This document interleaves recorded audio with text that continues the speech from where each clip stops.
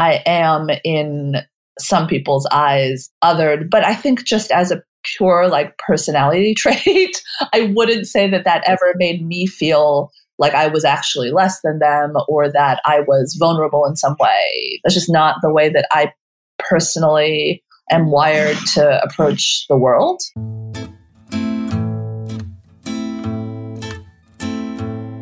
Hello and welcome to the Alien Chronicles. I am your host, Sadia Khan.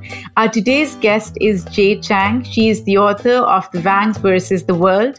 The book has been named a New York Times Editor's Choice, as well as Best Book of the Year by Amazon, BuzzFeed, NPR, and others. Jade has appeared on national programs. She has spoken to audiences at universities and book festivals. According to NPR, and I quote, her book is unrelentingly fun, but it is also raw and profane, a story of fierce pride, fierce anger, and even fiercer love, unquote. She is also the contributing writer to The Good Immigrant USA, my favorite book. Her essay titled How to Center Your Story is the perfect ending to this great book. We'll talk to Jade about her writing and a lot more. Welcome to the show, Jade. So excited to have you. Thank you so much for having me. I'm happy to be here. So let's jump right in. Okay. You were born in Columbus, Ohio, but you grew up in LA. Can you tell us a little bit about your childhood? What was the culture like at home? Yeah, so I was born in Columbus. My parents were in grad school there, so I didn't really spend any time there. We moved to LA when I was still in elementary school, and I grew up in a family where I wasn't allowed to speak English in the house. You know, I grew up speaking Mandarin Chinese. Outside of the house, I think the real difference, now in retrospect, I feel really lucky about where I grew up because the San Fernando Valley was very diverse. There were a lot of different immigrant groups living there, a lot of Asians, a lot of Latinos. In my schools, I would say that white people were not the minority, but they definitely also were not the majority. And I don't think I realized kind of what a difference that made in just the way that I saw myself until I met Asian people who grew up in the middle of the United States, let's say, in a town in Wisconsin that was nearly 100% white. So how was your upbringing different from those kids who grew up in a predominantly white community? Oh, yeah, I think it was really different. I mean, I think the main thing is I didn't have that experience of feeling other. I didn't feel like I was conspicuous because of my appearance at all. I mean, I was aware, of course, of the fact that that Asians are a minority in the United States, but it didn't feel like that to me on a day-to-day basis. I would say that white people were not in the majority in the schools that I went to. On tour for The Wangs, I got to meet a lot of, there were a bunch of books by other Asian Americans that came out around the same time. And one of the great things about that is that you get to meet each other at book festivals and things like that. And I definitely have spoken to a lot of people who grew up in the Midwest, in tiny towns where they were literally the only brown face in the town. And I feel like for them, there definitely was this sense of, often being on the defensive, always feeling like the only representative of their race, all of those sorts of things. And I really realized how lucky I was that I hadn't, that I didn't have to deal with that at all. What inspired you to be a writer? I mean, I think all writers start out as readers, right? I loved to read as a kid, always, and still to this day. There were always stories that I wanted to tell. And I think I like every aspect of telling a story. I enjoy kind of creating really interesting characters. I love building a world. I love the kind of plot and story aspects of it. I love dialogue and banter, Yeah, so definitely all of that. But I think, when it came to the novel, when it came to The Wangs, I think that I also just felt a real desire to write a different kind of immigrant story. That was my real driving force for starting that book, for sure. So this is a fiction, right? It's fiction, and it could have been set anywhere. It could have been set on Mars, but you set it in California. Were you trying to tie in some of your own experiences in this book? I mean, yes and no, right? I think that no matter what, whenever anyone creates something, of course it comes kind of really entirely from their own experiences and interests, right? But I think that it wasn't so much that I wanted to kind of tell my family story, because it's definitely not that. It was more that, it starts in Los Angeles and then it's actually a cross-country road trip. And there were a lot of different worlds that I wanted to explore. And I also love a road trip story. And this just kind of seemed like the best way to combine them. And how do you translate the concept of your cultural heritage for mainstream? And I'm talking by mainstream, I mean mainly white readers in your writing, without explaining your truth or without giving explanations for who you are? Yeah. I mean, I don't think of it as translating for someone else's benefit, right? I think that, there's a kind of truth in fiction that is the specific is the universal. That when you tell a really specific story, that when you tell a story with a lot of authentic, specific, true emotions and details, it becomes a universal story. It becomes a story that a lot of people can relate to. And so I very much decided not to explain anything. I very much decided not to, for example, offer direct translations for some of the Mandarin that's in the book, even though honestly, if you read it, you can get the meaning through the rest of the dialogue. But yeah, I think that was a really deliberate decision on my part not to try to make myself palatable for an audience that is not me, And Jade, why do you think that's important?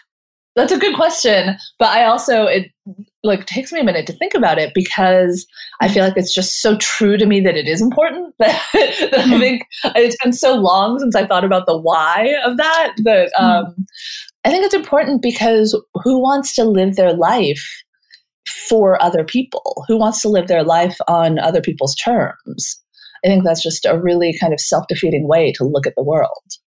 And also trying to explain yourself all the time, right? Because I think that is an expectation. That's something that people expect of at least immigrants. I don't know if how different your experiences are from your parents' experiences. And I really like your approach, because I think it's extremely important for us to share that responsibility with others and say that, the onus of knowing people from other cultures, knowing Americans from other cultures should lie with everyone, and not just those who are from a culture which may not be the mainstream culture.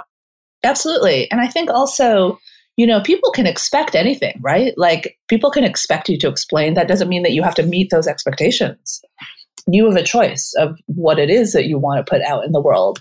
And the other thing is there are always going to be people from a culture who love to explain, who just live to explain stuff. So they can do that. That's great. And then the people who want to know can search that out. So talking about your experiences versus your parents' experiences, do you see any similarities or differences in terms of how they approach being American? Is their definition different from yours? And if so, in what ways? And if it's similar, in what ways? That's like an essay, man. Let's see. My parents' approach to being American, I don't know. I mean, I think that, Americans love to talk about being American, right? Americans love to talk about the American dream, all of this. And I mean all Americans, right? Like Americans of any race or religion who have been here for however many number of years, somehow there's this collective cultural navel-gazing fascination with the idea of what it is to be American. But do you think that sometimes people do that, especially immigrants, and I can only speak for immigrants and my experiences, they feel like once they talk about the American dream, somehow that's the pivotal moment when they have fully immersed themselves in American culture. And because if you ask me, I don't think about the American dream, but I feel like everybody else around me makes a conscious effort to make me realize that I should think about it.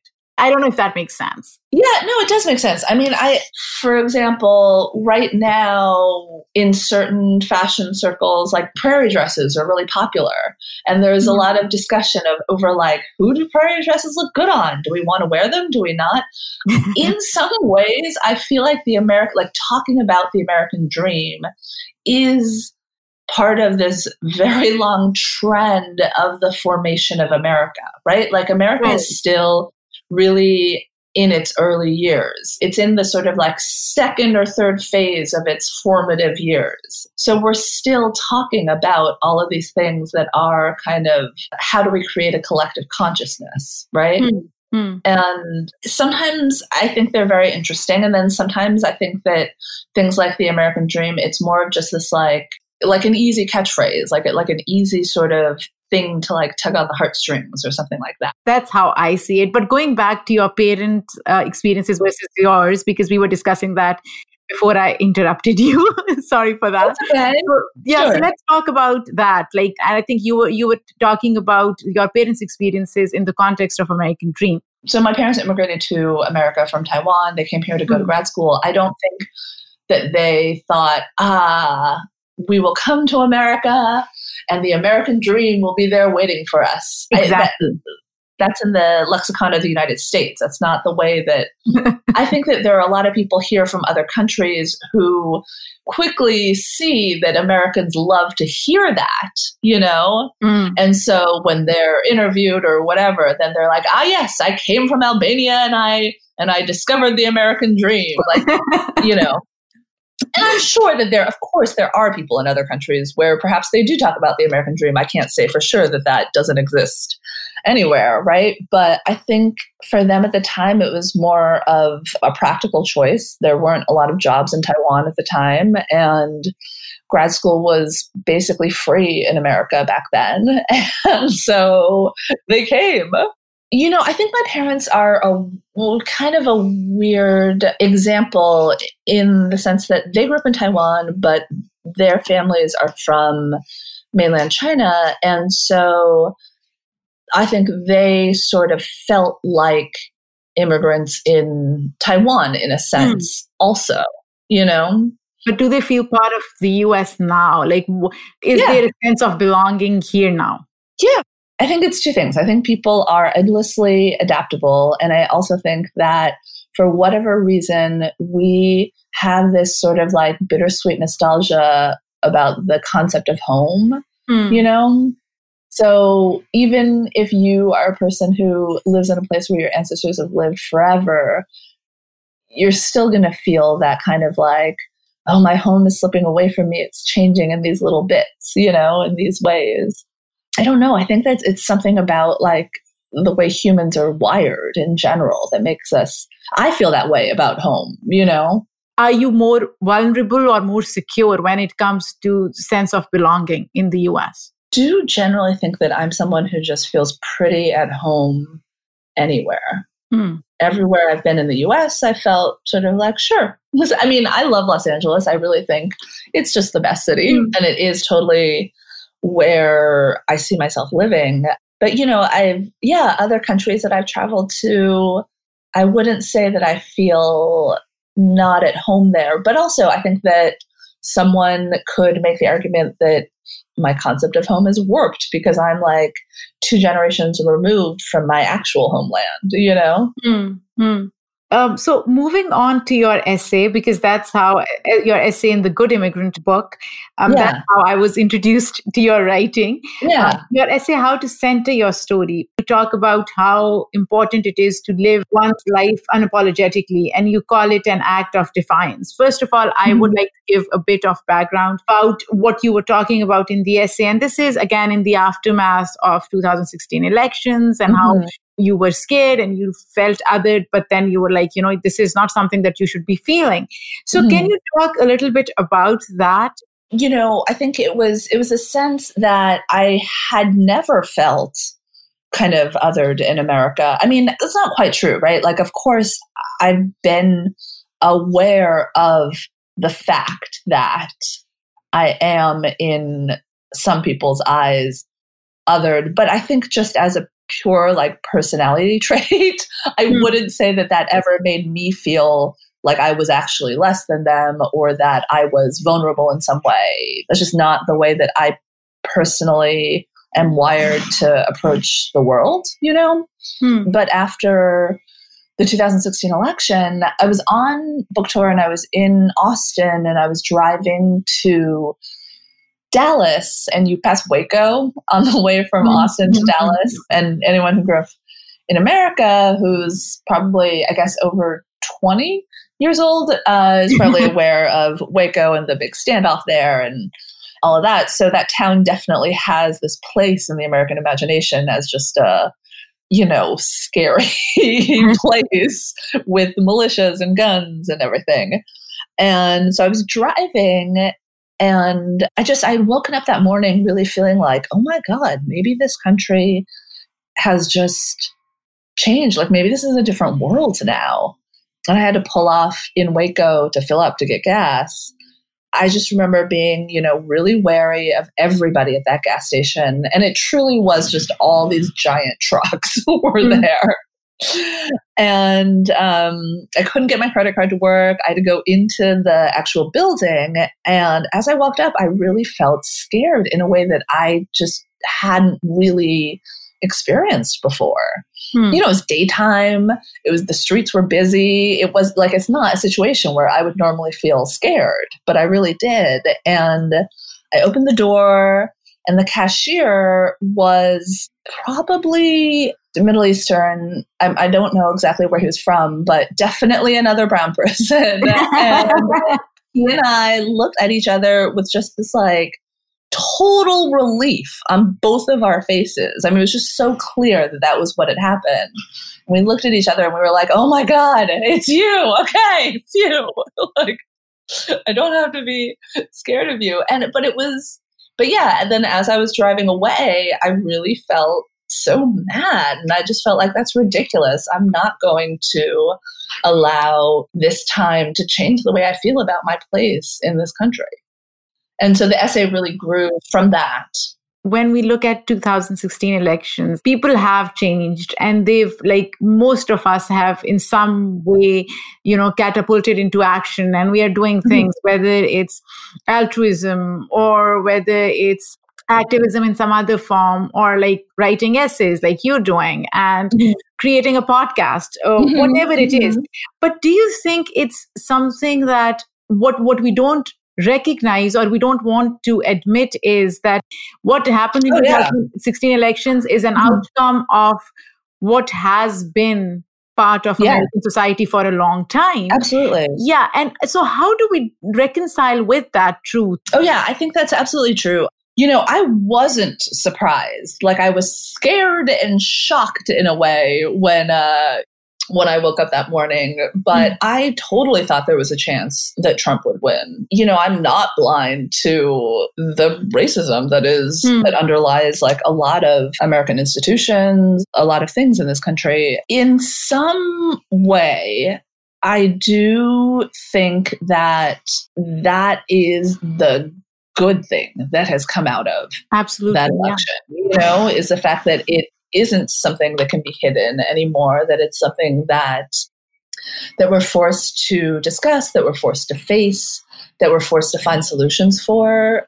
All we can do is be as unafraid as possible in facing that.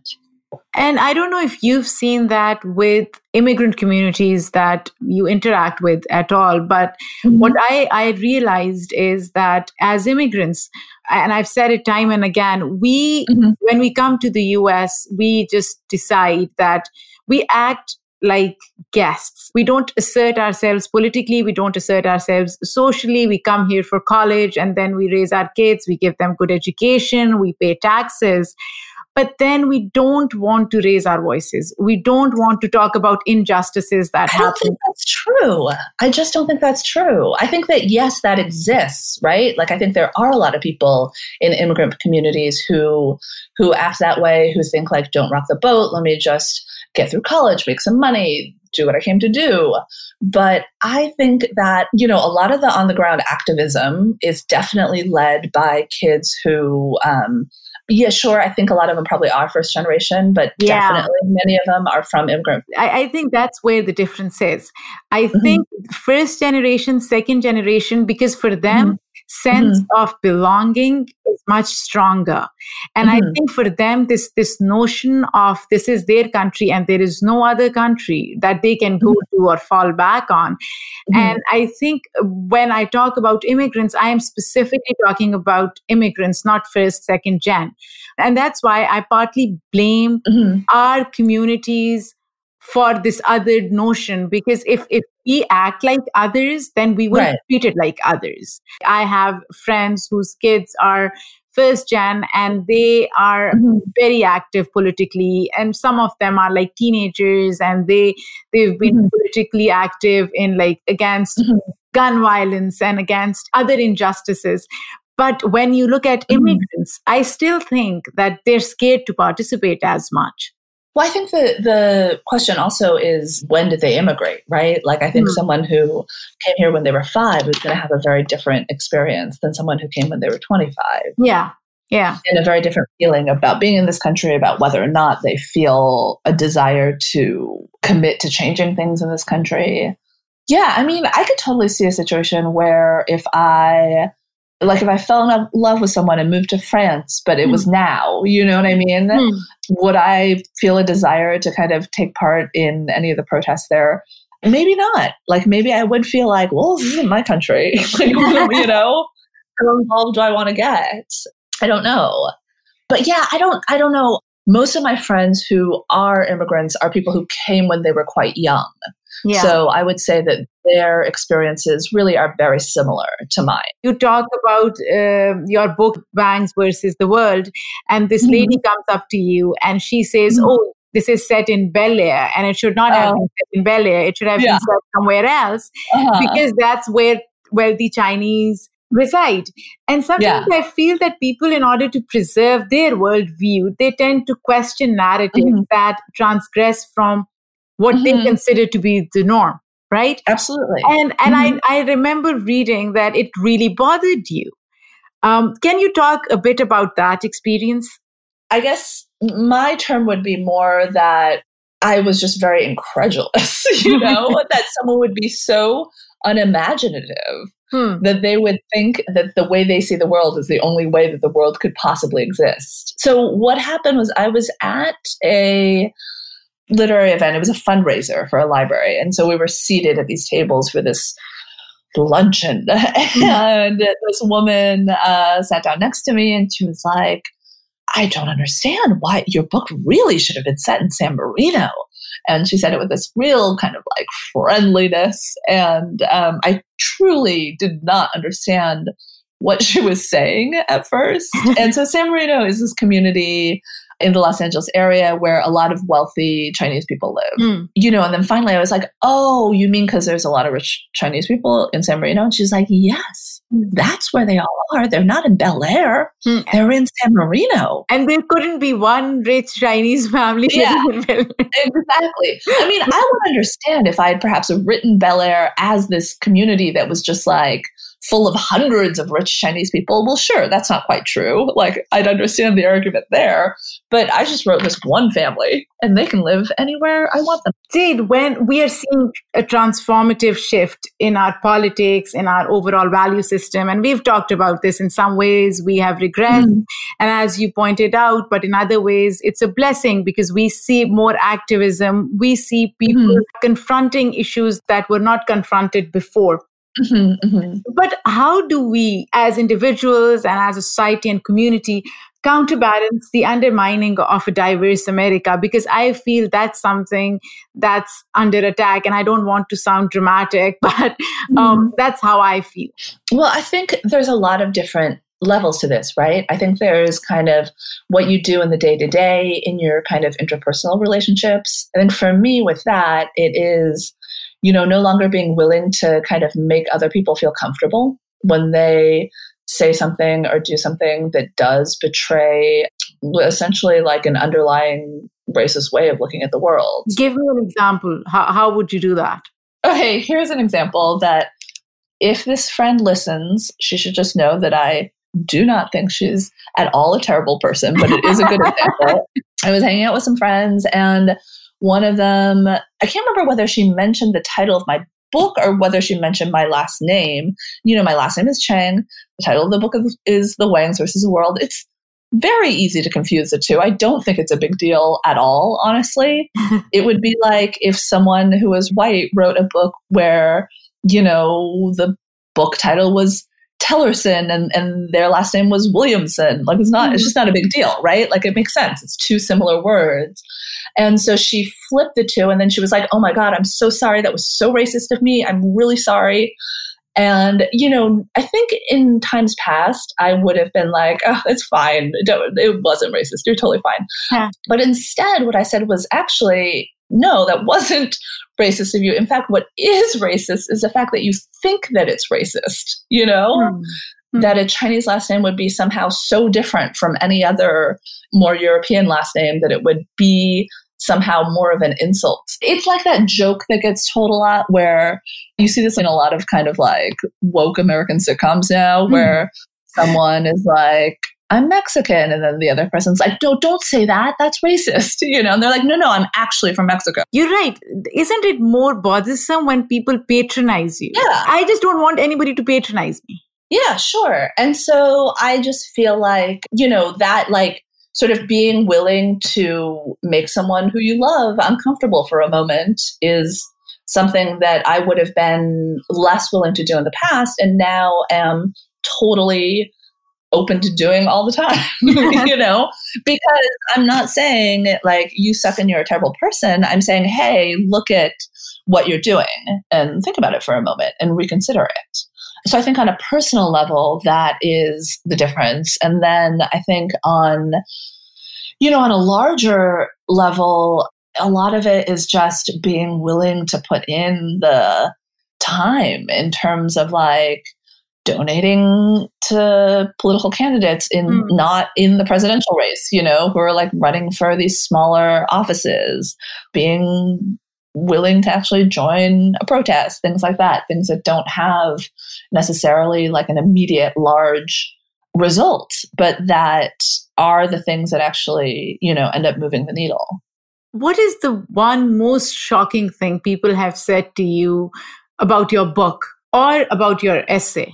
I mean, honestly, they don't even shock me anymore. What I kind of love doing is having these discussions, with my friends who have books out, who are white, who don't get these comments at all. But, they get other crazy, like everyone is going to get some kind of crazy comment about their book.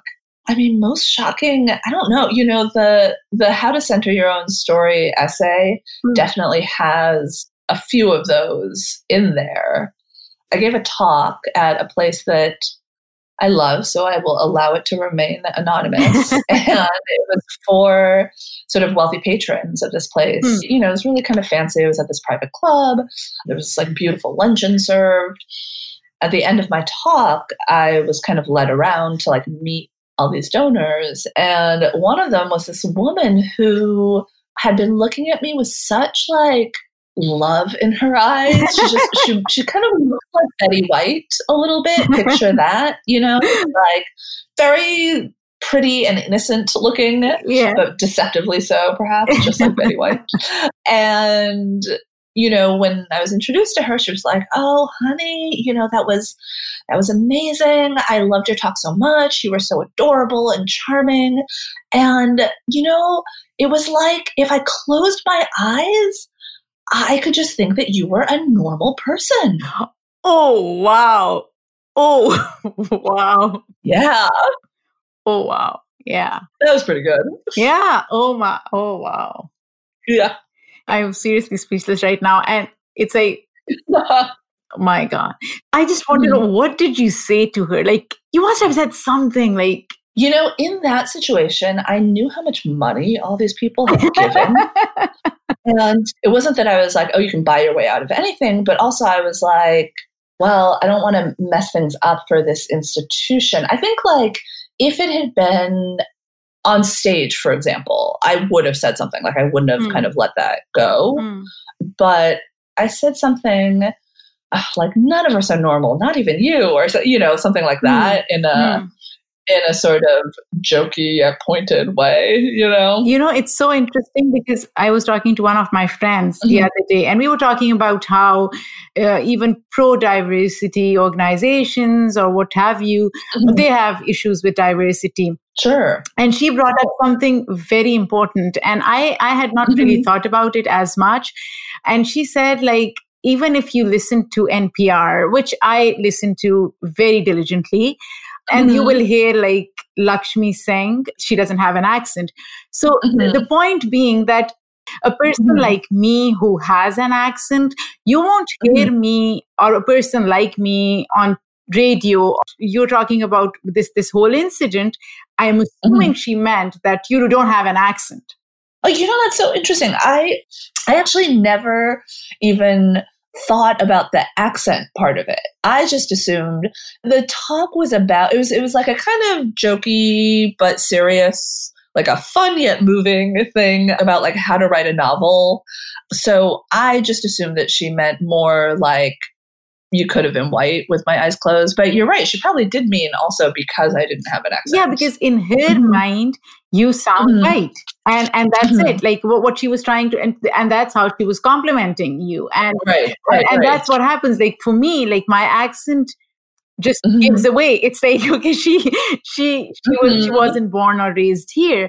And again, what we see, because we don't normalize different accents, we don't bring people with different accents. So for the mainstream American population, somebody who sounds like maybe you would be more normal than somebody sounding like me. It's true. Yeah. It's true. And that honestly, that was one of the reasons that I wanted to make sure that even though I don't love writing in an accent, that's why I wanted to give the father in The Wangs like a pretty distinctive accent and slightly improper use of grammar, etc. Because I just really think that like an accent is a mark of accomplishment. It means that you speak more than one language. Exactly.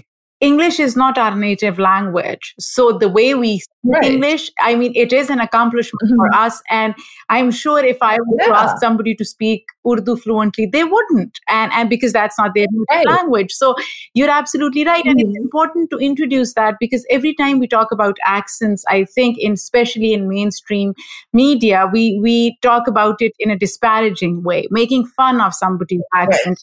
And that's 100% why I wanted to be like, okay, you think this accent sounds ridiculous, but this is someone extremely accomplished and extremely capable who just happens to not care what he sounds like. Exactly.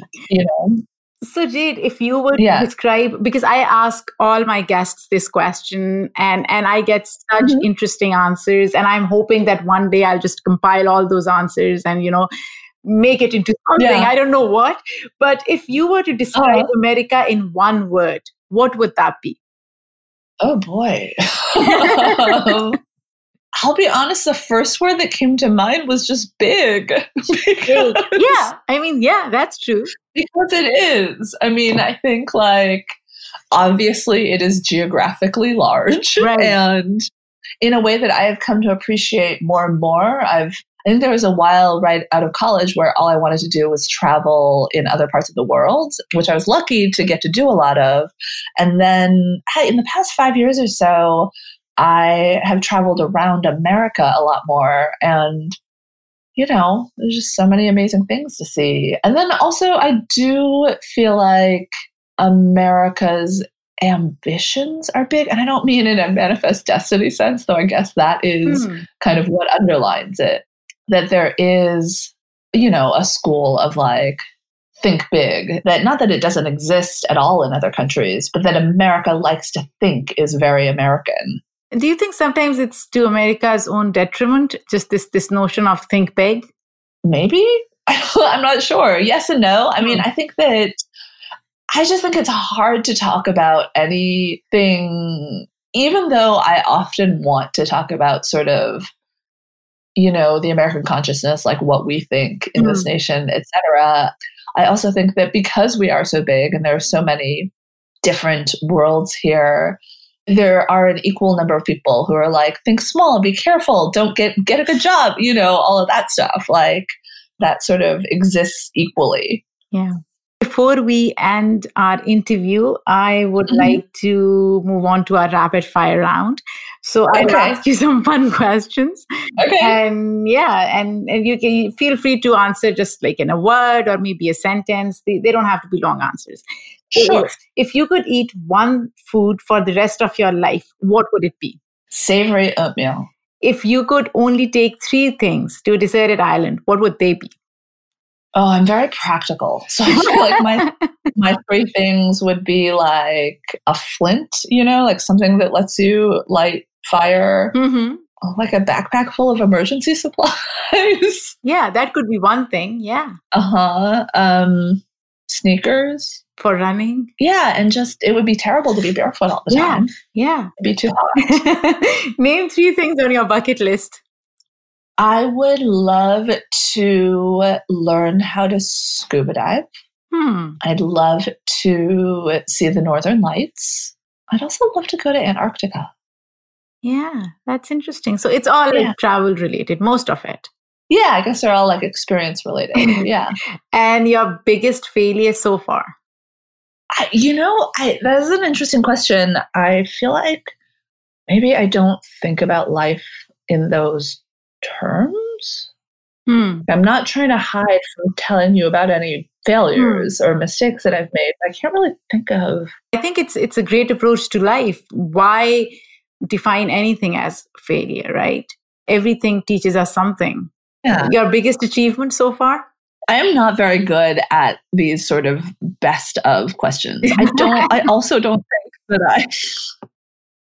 that I think of things in terms of like greatest achievement either. I will say I was recently at this sort of a commune, basically. It's kind of an art project, kind of a commune. But in order to heat the cabins that we were staying in, you had to chop your own firewood. And I've tried to chop firewood before, but I've never been able to. But I had no choice this time. And I actually wielded a giant axe and chopped up a bunch of firewood. And I really is maybe the most accomplished I've ever felt. See, that is an achievement. It absolutely is. I would be happy doing that too. I mean, I would feel so proud of myself if I were able to. What's the best piece of advice you ever got? It was a few years ago. I was going through a breakup and I was talking to a friend of mine on the phone and I was upset at something. I honestly can't remember what I was upset about.